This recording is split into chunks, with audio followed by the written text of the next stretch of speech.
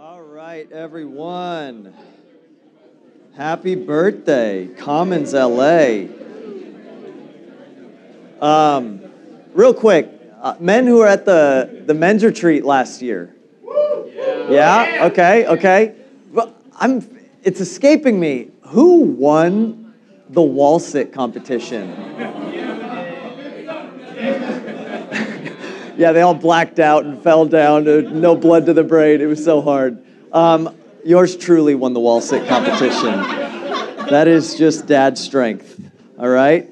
Men, I would encourage you, go. It's going to be really, not only like knitting the hearts of men together, but also stirring one another to follow Jesus and to find strength in him and even begin to understand what does it mean to be a man, an embodied male following Jesus in our day, okay? So, go and sign up there. It's our birthday, right? And so, Chris led us in singing happy birthday to ourselves. And if you would have looked back, I was ostriching behind the coffee table or the coffee bar, plugging my ears, because that's like, to me, I don't know about you, but I feel a little cringy singing happy birthday to ourselves. But anyway, we are here because of Jesus. That's why we exist. My name is Devin, if we haven't had a chance to meet yet. I'm a staff elder here at the Commons LA. And one invitation, because it's our birthday. We do this, we've done it over the last 2 years. We're going to continue to do it this year and, Lord willing, in future years. One of the fundamental elements of following Jesus is bringing all that we are and all that we have underneath his lordship. And a very tangible, practical way. I know that song was just singing, all I have is a hallelujah. I have nothing else that's fit for a king. And we understand like the heart of that, right? That God wants our hearts over everything else. But we do also have things to honor God with. One of those things is our money, is our finances. God is the one, Scripture says, who gives to us all that we have. Doesn't matter how smart you are, how hard you worked. At the end of the day, the one who put you in the position with the skills and opportunities that you have and the energy to do those things is God.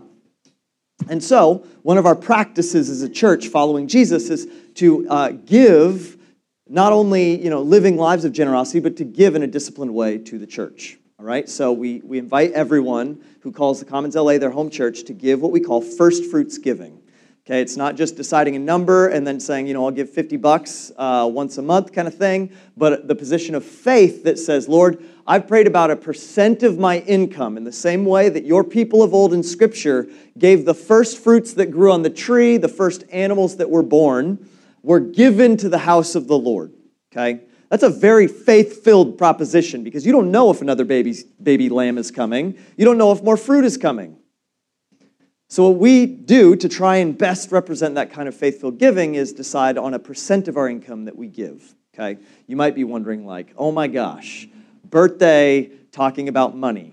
That's not the main thing. It's not so you can give a gift to the Commons LA.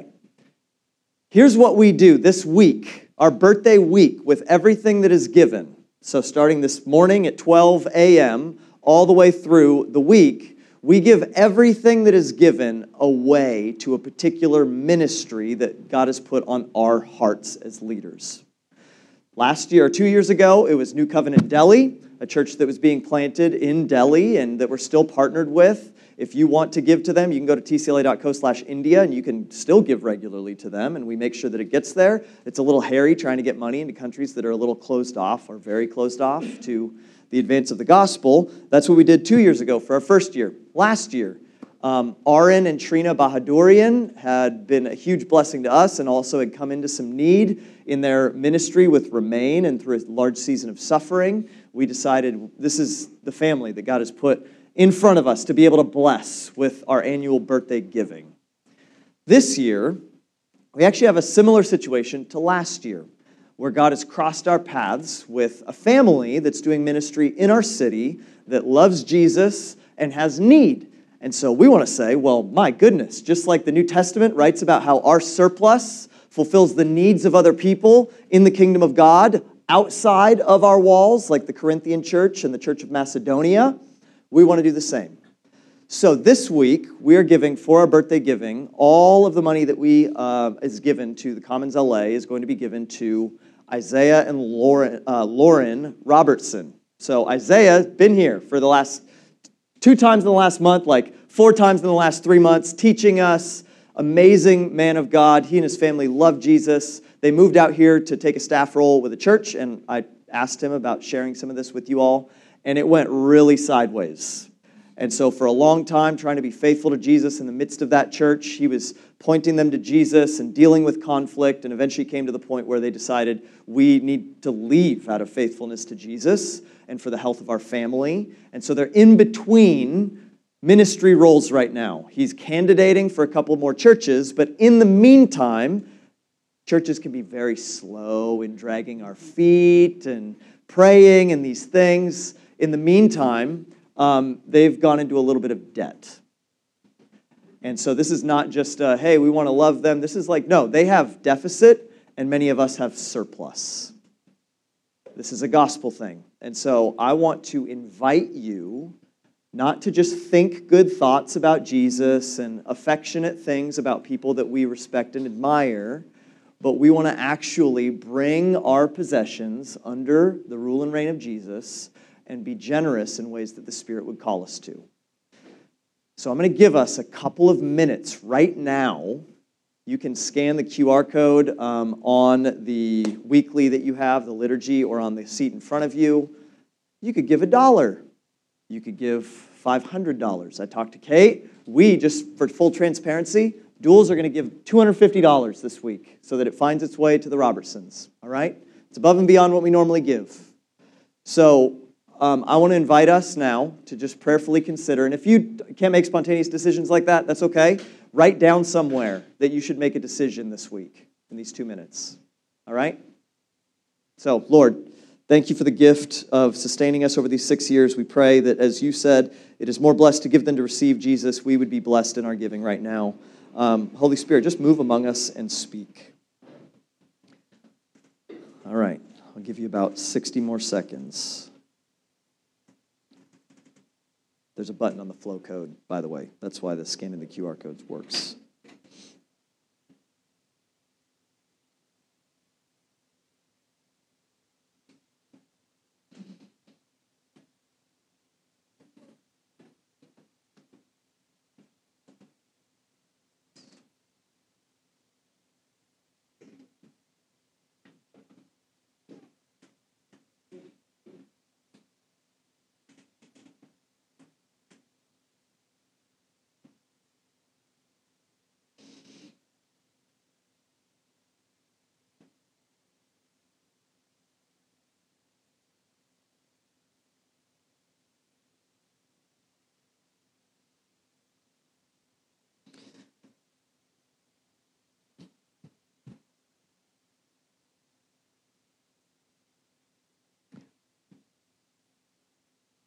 All right.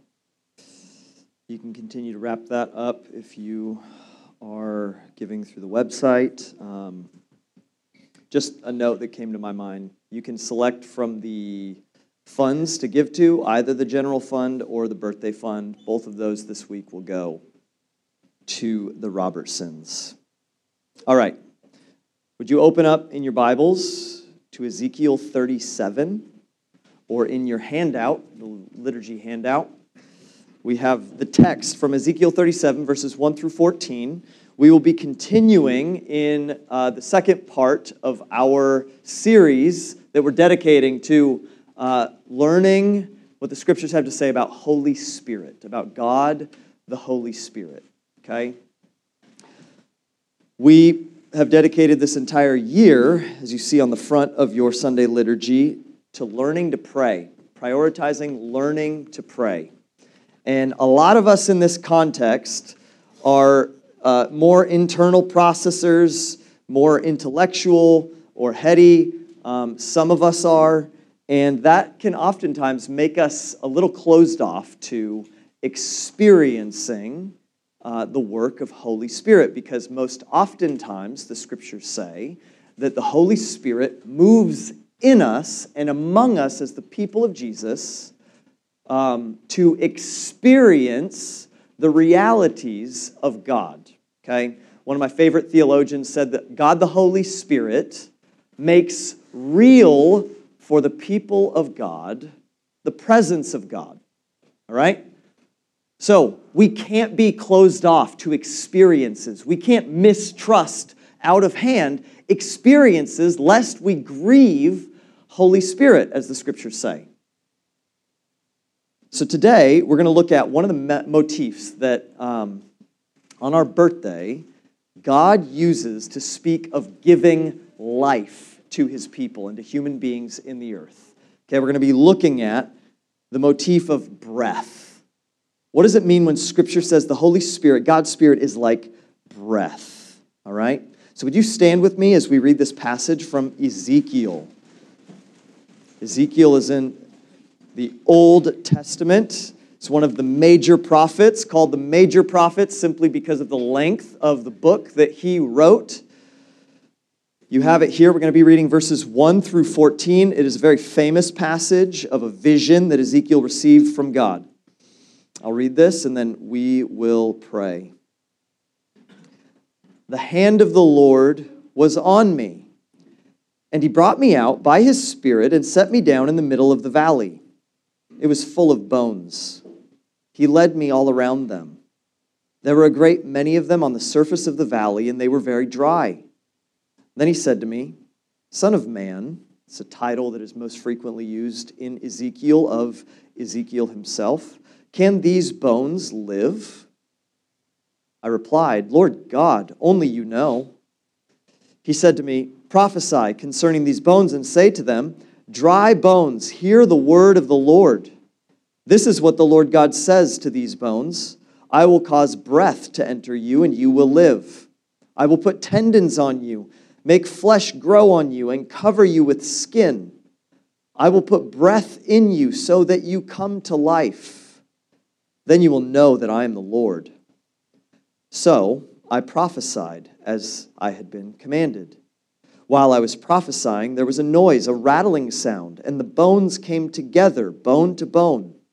As I looked, tendons appeared on them. Flesh grew, and skin covered them, but there was no breath in them. He said to me, Prophesy to the breath. Prophesy, Son of man. Say to it, This is what the Lord God says. Breath, come from the four winds, and breathe into these slain, so that they may live. So I prophesied as he commanded me. The breath entered them, and they came to life and stood on their feet, a vast army. Then he said to me, Son of man, these bones are the whole house of Israel. Look how they say, Our bones are dried up, and our hope has perished. We are cut off. Therefore prophesy and say to them, This is what the Lord God says. I'm going to open your graves and bring you up from them, my people, and lead you into the land of Israel.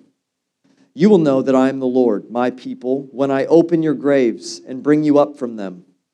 I will put my spirit in you, and you will live, and I will settle you in your own land. Then you will know that I am the Lord. I have spoken it, and I will do it. This is the declaration of the Lord. Pray with me.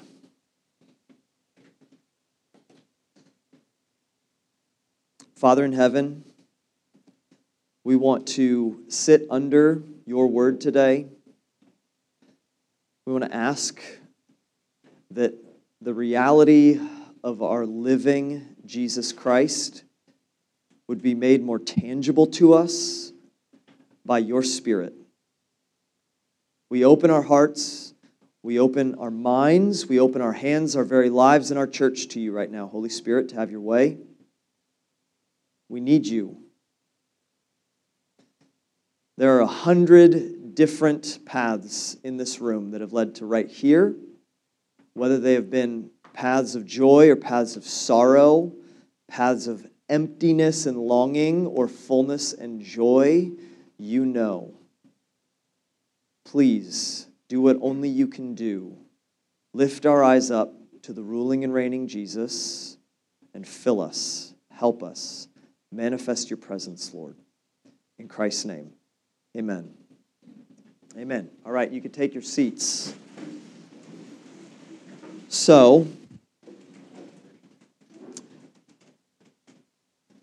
Ezekiel, a little bit of background, is a man who was taken into exile with the Israelites when Babylon came and laid siege to the southern kingdom of Judah, the remnant of a couple of tribes in the city of Jerusalem and the surrounding areas, whom God had sent multiple prophets to, saying, "Turn back. You bear the image of being my people by dwelling in my land and having the temple and all of the religious theocracy around you, but your hearts are far from me." And after sending prophet after prophet and the people not hearing those prophetic messages to render their hearts and lives back to God, doing justice to the oppressed and marginalized and outcasts, and the rich and wealthy bowing low before the Lord, and the lowly being welcomed in, and being representatives of the very heart of God in a people, they refused. And so God sent Babylon to come and take them from the land and destroy the temple. Ezekiel was one of those who went. He was born of the family of Aaron.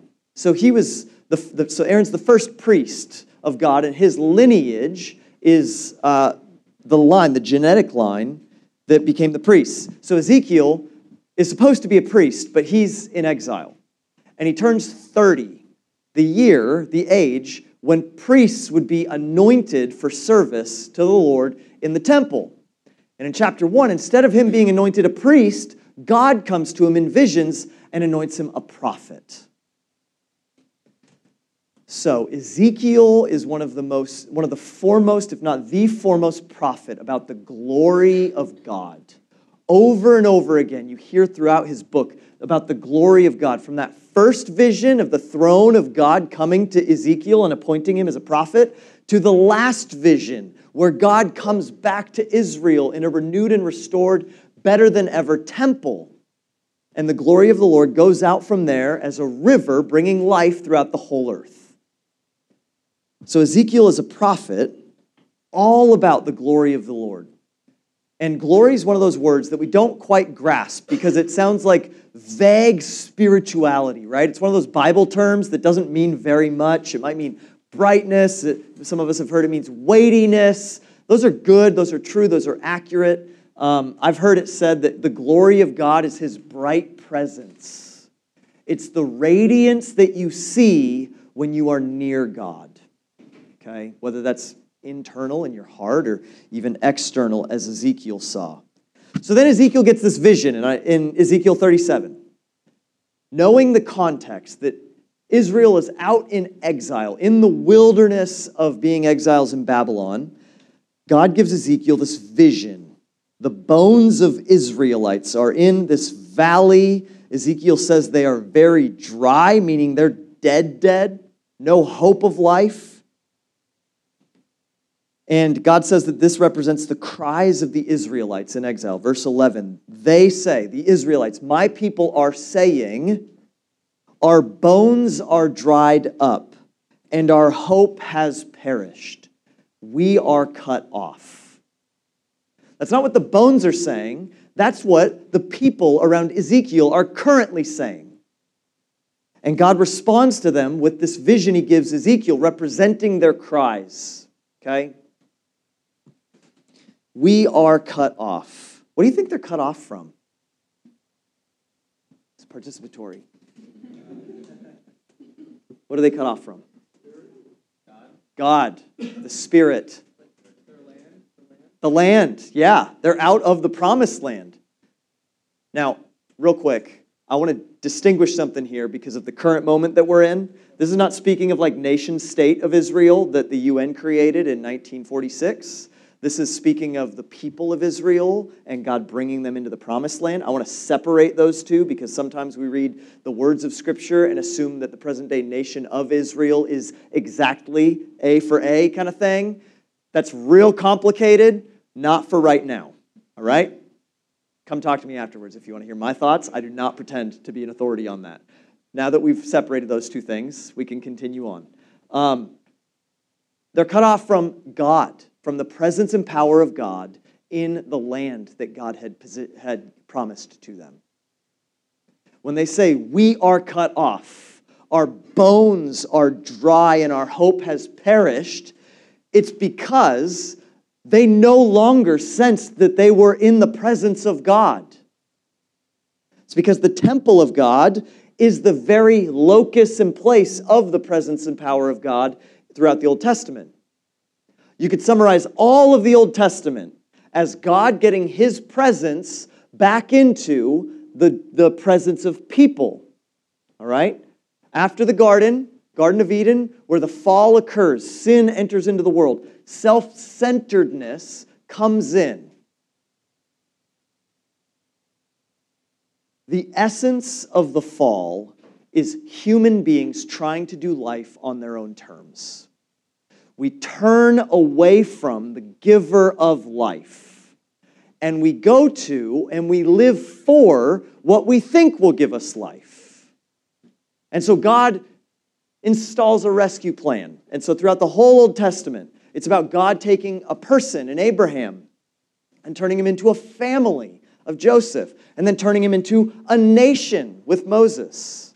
And through that nation, he promises to bring back the nations into his presence to experience his power and glory. Make sense?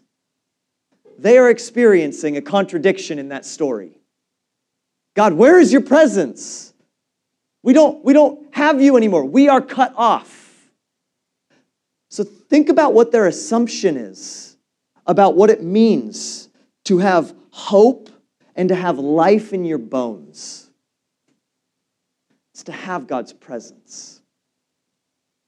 It's to no longer be cut off. It's to dwell with God. And so Ezekiel gets this powerful vision of bones in a valley and what God intends to do with people who feel cut off among his people. He tells them in verse 14, I will put my spirit in you, and you will live, and I will settle you in your own land.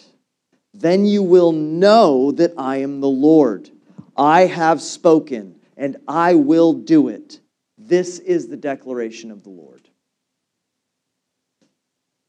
Ezekiel first speaks to the bones according to what God tells him to do. They get sinews and skin. You can imagine the like horror movie-like vision that would be. But they're still like laying down on the ground. And then Ezekiel realizes there's no life in them. And so that's when God says, okay, now you're going to speak to the breath. And then in verse 14, that same breath pivots into spirit.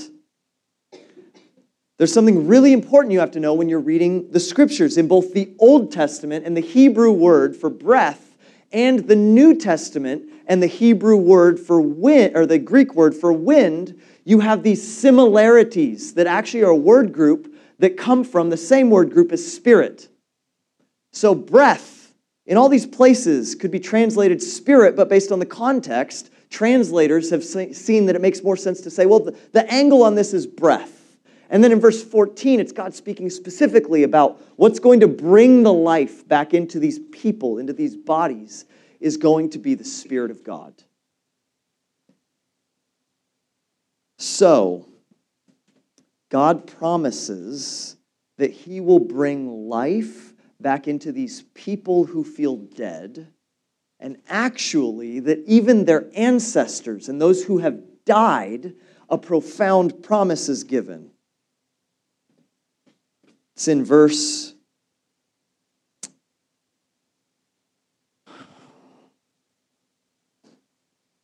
13.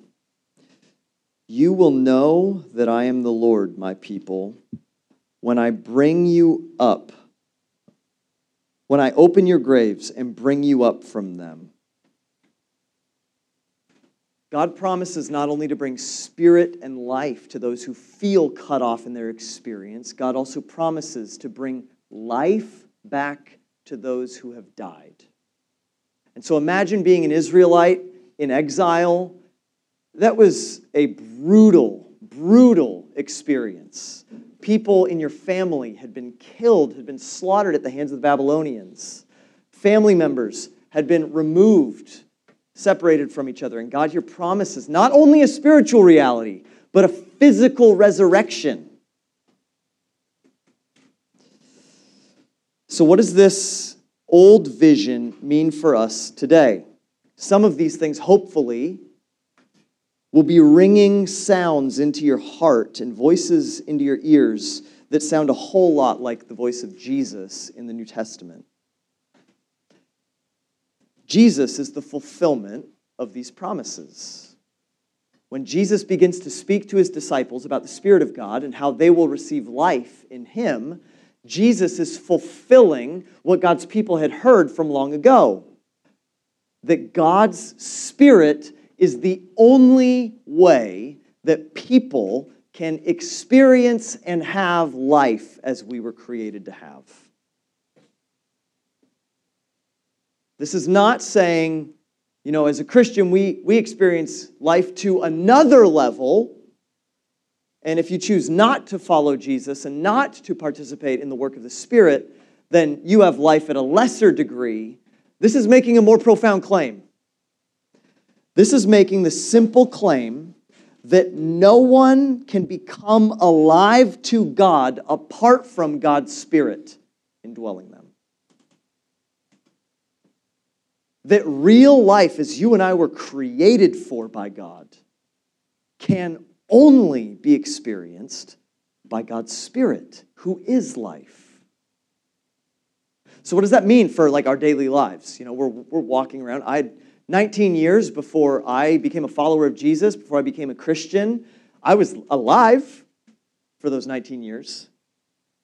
Well, when God speaks about eternal life, what's very important to understand is that for the last several decades, the last couple of centuries, we have emphasized that eternal life is about a future destination and a length of time. So eternal life to us sounds like you'll go to heaven when you die. There is certainly a hope that we need to know, just like Ezekiel says in verse 13, that we will all live again in resurrected, glorified bodies, reconciled to God and one another, fully and finally. Pain, suffering will all be gone. That is a great hope. But it's not the only one. And it's not even necessarily the primary one that is emphasized in the New Testament. While we await for that life, there is a resurrection life to be lived here and now following Jesus. That is the Spirit-filled life. So, the theological category for this reality of the breath of life in the Spirit of God coming into us is the theological category called regeneration. Regeneration. The idea is not that we are inanimate spiritual substance that the Spirit animates like clay. That would be called generation. The Scriptures tell us that because something has gone radically wrong in the world, we are dead to God in that state of being cut off, as the Israelites say, rather than alive to God. That doesn't mean all we can do is objectively evil or bad, but it does mean that we cannot experience the life of God on our own because we've sought to live our lives apart from God on our own. So, this is a similar experience that I've had in the church, okay? In the church, we are not... We have the image and appearance. You're gathered here on a Sunday morning. I know the hearts of so many of you long for Jesus. But I need to say, too, that this life and this breath of the Spirit is not only for those outside of the church. Many people in the church have the appearance of those who are following Jesus without the life of actually following Jesus. And so maybe you grew up in the church and you're going through the motions of what it means to be a good person, of what God wants for you. This is a really, really urgent call and invitation to you as well. Because here's the thing. Many of us assume that there's certain behaviors that are the Christian life, and we don't experience anything about the presence and the filling of God, about the joy, the peace, the love that are the tangible experiences of what happens to a human being made in the image of God when we encounter the presence of God. I mentioned last week that I coach some of my kids' sports teams, and I had this really peculiar experience where we had tryouts for flag football at the middle school that my son is at, my older son is at, and a couple of the best kids that went through the tryouts and made it look so effortless to play the game of football. It was like they were the shoo-ins. It was just like, I don't need to see any more. After you do one thing out there, I circle your name, I put stars all around it, highlight it, and say, yup, you're on the team. You can go home now. So we released the rosters a couple days later for all the kids that made it. And then we show up to practice, and those kids aren't at practice. We're like, dang, we got to get the message out better, because it's really hard actually to get messages to kids in a really controlled environment like a public LAUSD middle school. So we're like, we must have just missed it. We got their contact info, emailed their parents, all of that. We're like, hey, they're not at practice. And we run into them on the way to the next practice through the halls. Hey, so-and-so, you going to be at practice? I said, I don't know if I want to play on the team. What? You came to the tryout. What does it mean that you don't know if you want to play? Like, can I help? Is there something you're afraid of? Can I help clarify anything? Nah, I just don't know if I want to do that. And it starts to click. I feel like my eyes were opened that a lot of kids came. There were like 50 plus kids at this tryout. A lot of the kids, some of the kids rather, came to the tryout to show that they could make the team. They wanted to show off the skills that they had. They wanted everyone around to see at that tryout that they were the ones who could easily make the cut. They make the cut. When the time came to actually submit part of yourself to a team, didn't want to be a part of it. They wanted the image of being a football player on the Emerson Middle School football team without the substance. They wanted the image without the cost. Just like following Jesus.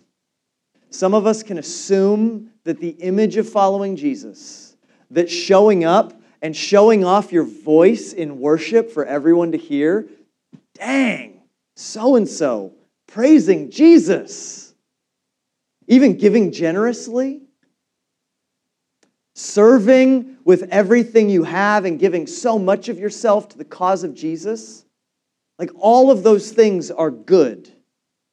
But if they are missing the Spirit of the living God, if they don't come from the posture of need and openness and humility to bow our knees to God and say, your will be done, not my will be done, then they come from a place of still being centered on us and not on Jesus.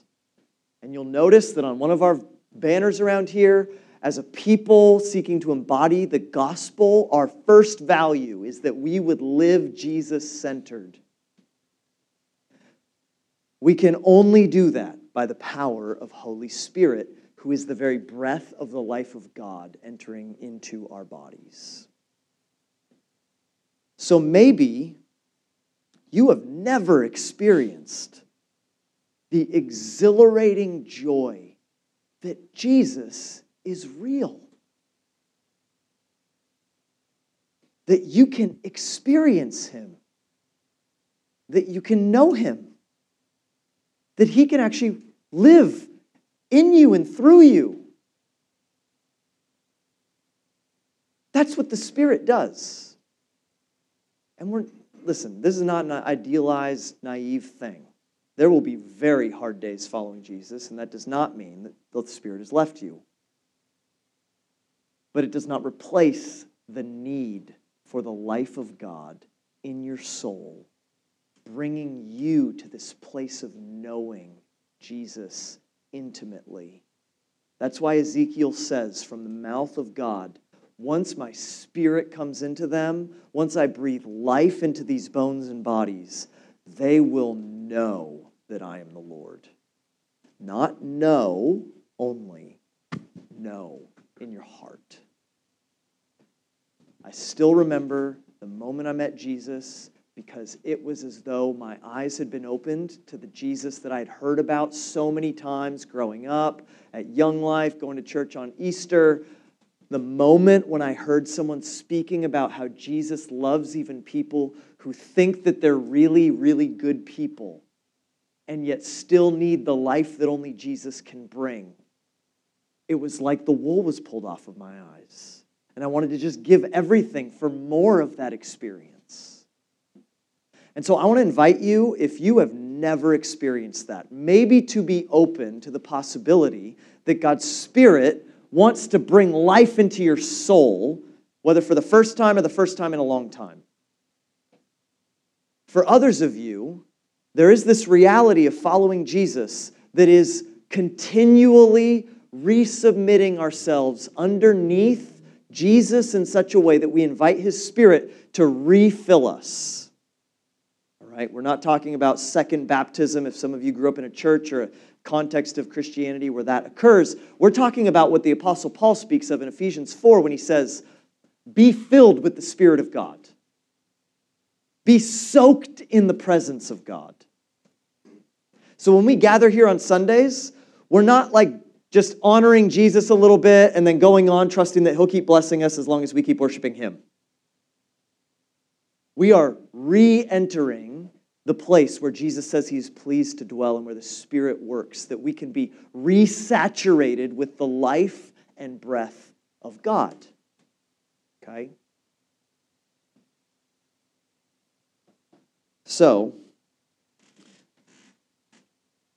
main takeaway that I want all of us to have in our mind, an urgency that we need Holy Spirit as the way we experience the eternal life Jesus secured for us. Holy Spirit is the only way that you and I can experience the reality and have the eternal life that Jesus bought for us. I don't think I emphasized it enough last week, so I want to at least mention it here. Holy Spirit's primary task is to knit us together with Jesus. Holy Spirit will always make more of Jesus in your heart and life. He will draw you into the presence of Jesus. He will compel you to sacrifice for Jesus. He'll make you want to love Jesus more and more. That's a very good thing that you and I should be doing. We should live our lives out of a devotion and love for Jesus. And that is what the Holy Spirit does in us. That's what life in the Spirit looks like, is loving God and loving people. Holy Spirit is how we experience, as the breath of God, the eternal life that Jesus bought for us. Okay? My deep longing is that we would grow together in our awareness of and participation with Holy Spirit.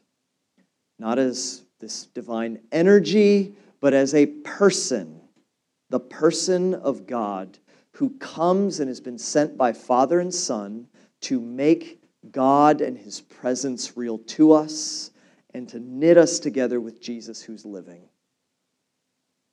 Then we can face anything.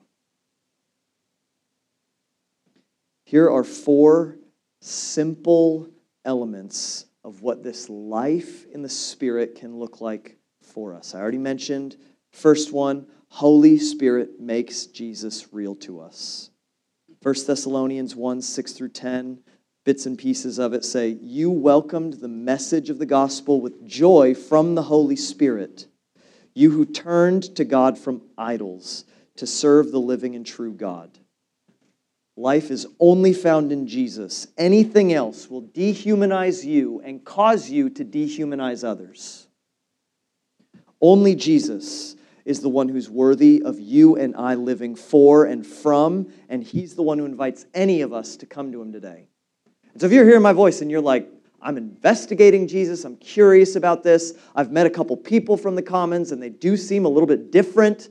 Like, what is up? This is what you need to know. Simply opening yourself to Jesus to say, if you are alive, come and help me. I will bow my knee to you. I want to live with you. God will always answer that prayer because the Spirit is a person who receives that invitation.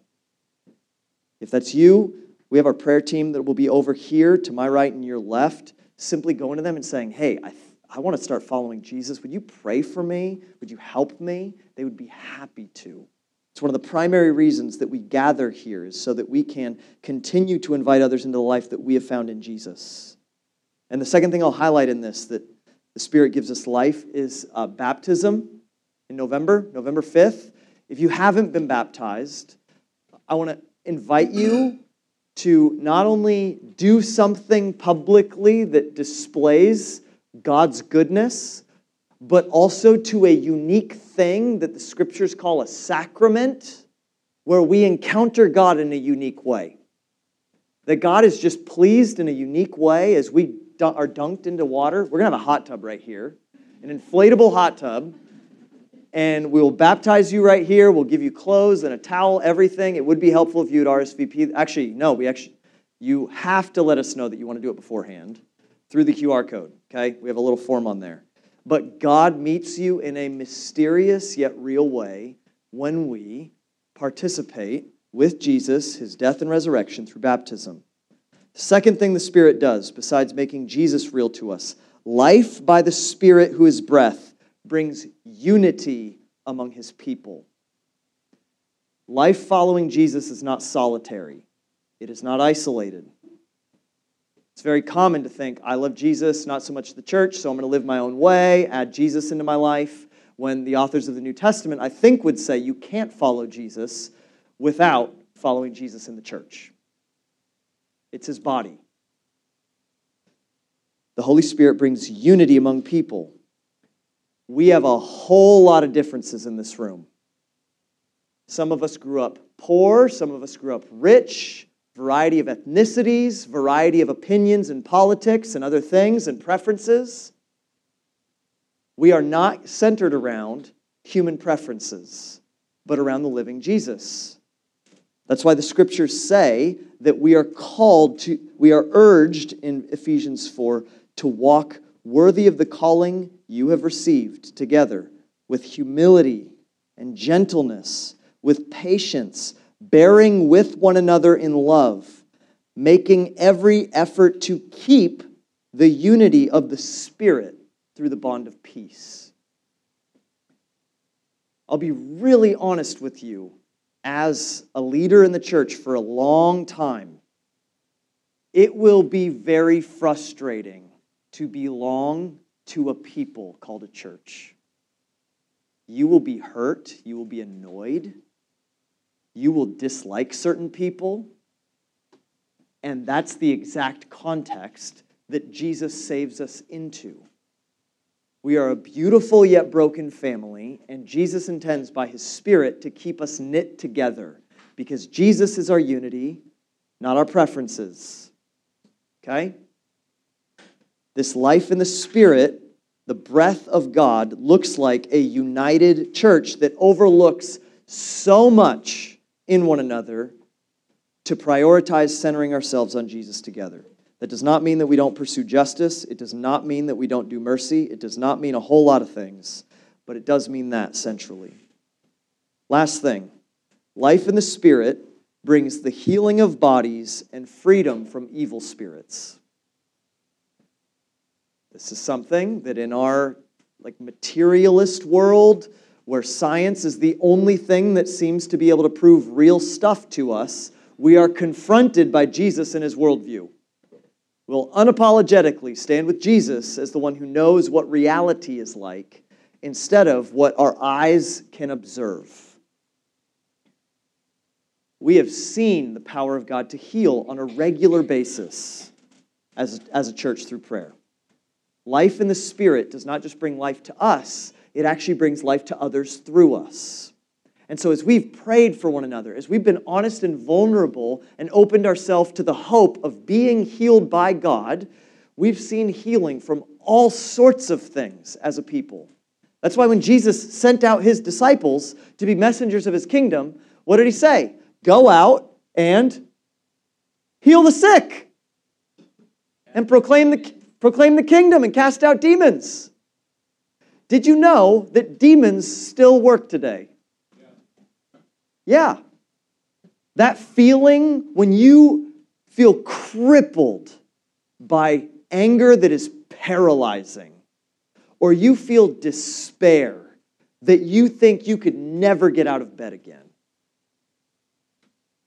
That is very likely a form adding to an emotion or an experience that you've already had. You know, we're humans with real emotions, but when it is taken into hyperdrive, that is often what spiritual warfare is like. The enemy seeks to cripple us through things like that. We even see in the New Testament that there are spirits who cause physical affliction. And as a people, we don't just say, oh, well, that must be an evil spirit and that must be an evil spirit. But we do discern together, especially through what the Scriptures call the discernment of spirits, whether a spirit is exalting Jesus or a spirit is advancing brokenness in the world and darkness. And we get to speak, even as Ezekiel spoke to the bones, to broken bodies and to evil spirits with the authority of Jesus. That's why, we'll wrap up with this, in John 20, verse 21, Jesus draws in his inner 12 and he breathes on them. And he says, receive the Holy Spirit. As the Father sent me, so I am sending you. He was acting out the reality of Pentecost, that when the Spirit falls, it's not just to bring life to our bodies, but that we would then become life-giving presences on behalf of Jesus through the power of God's Holy Spirit to speak and minister in the authority of Jesus. You probably and maybe should feel inadequate for that. That might be a sign of humility. It's a sign of pride if you refuse to do what Jesus calls you to do. It might be a sign of humility if you feel inadequate for what Jesus calls you to do. But that's what the Spirit does among his people. So I want to invite you to step out in faith with us and be learning among us. None of us feels like experts around here.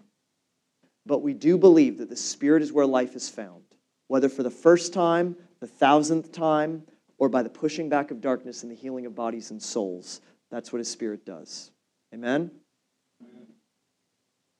So we're going to pray now, as we've been doing each week this year. And I want to invite us to simply cry out for Holy Spirit to bring us life. It might be life for the first time in turning to Jesus, but for more of us, it's probably bringing us life in a variety of ways. During pre-service prayer, I'm not going to call it that. During Sunday prayer, pre-service prayer sounds really boring and like you'd never want to be there. Sunday prayer, pray before the gathering for what God's doing here. We read Psalm 23, that God leads us beside still waters. He restores our soul. He brings us life to the full. That's what we get to ask him for by the power of Holy Spirit among us. Amen?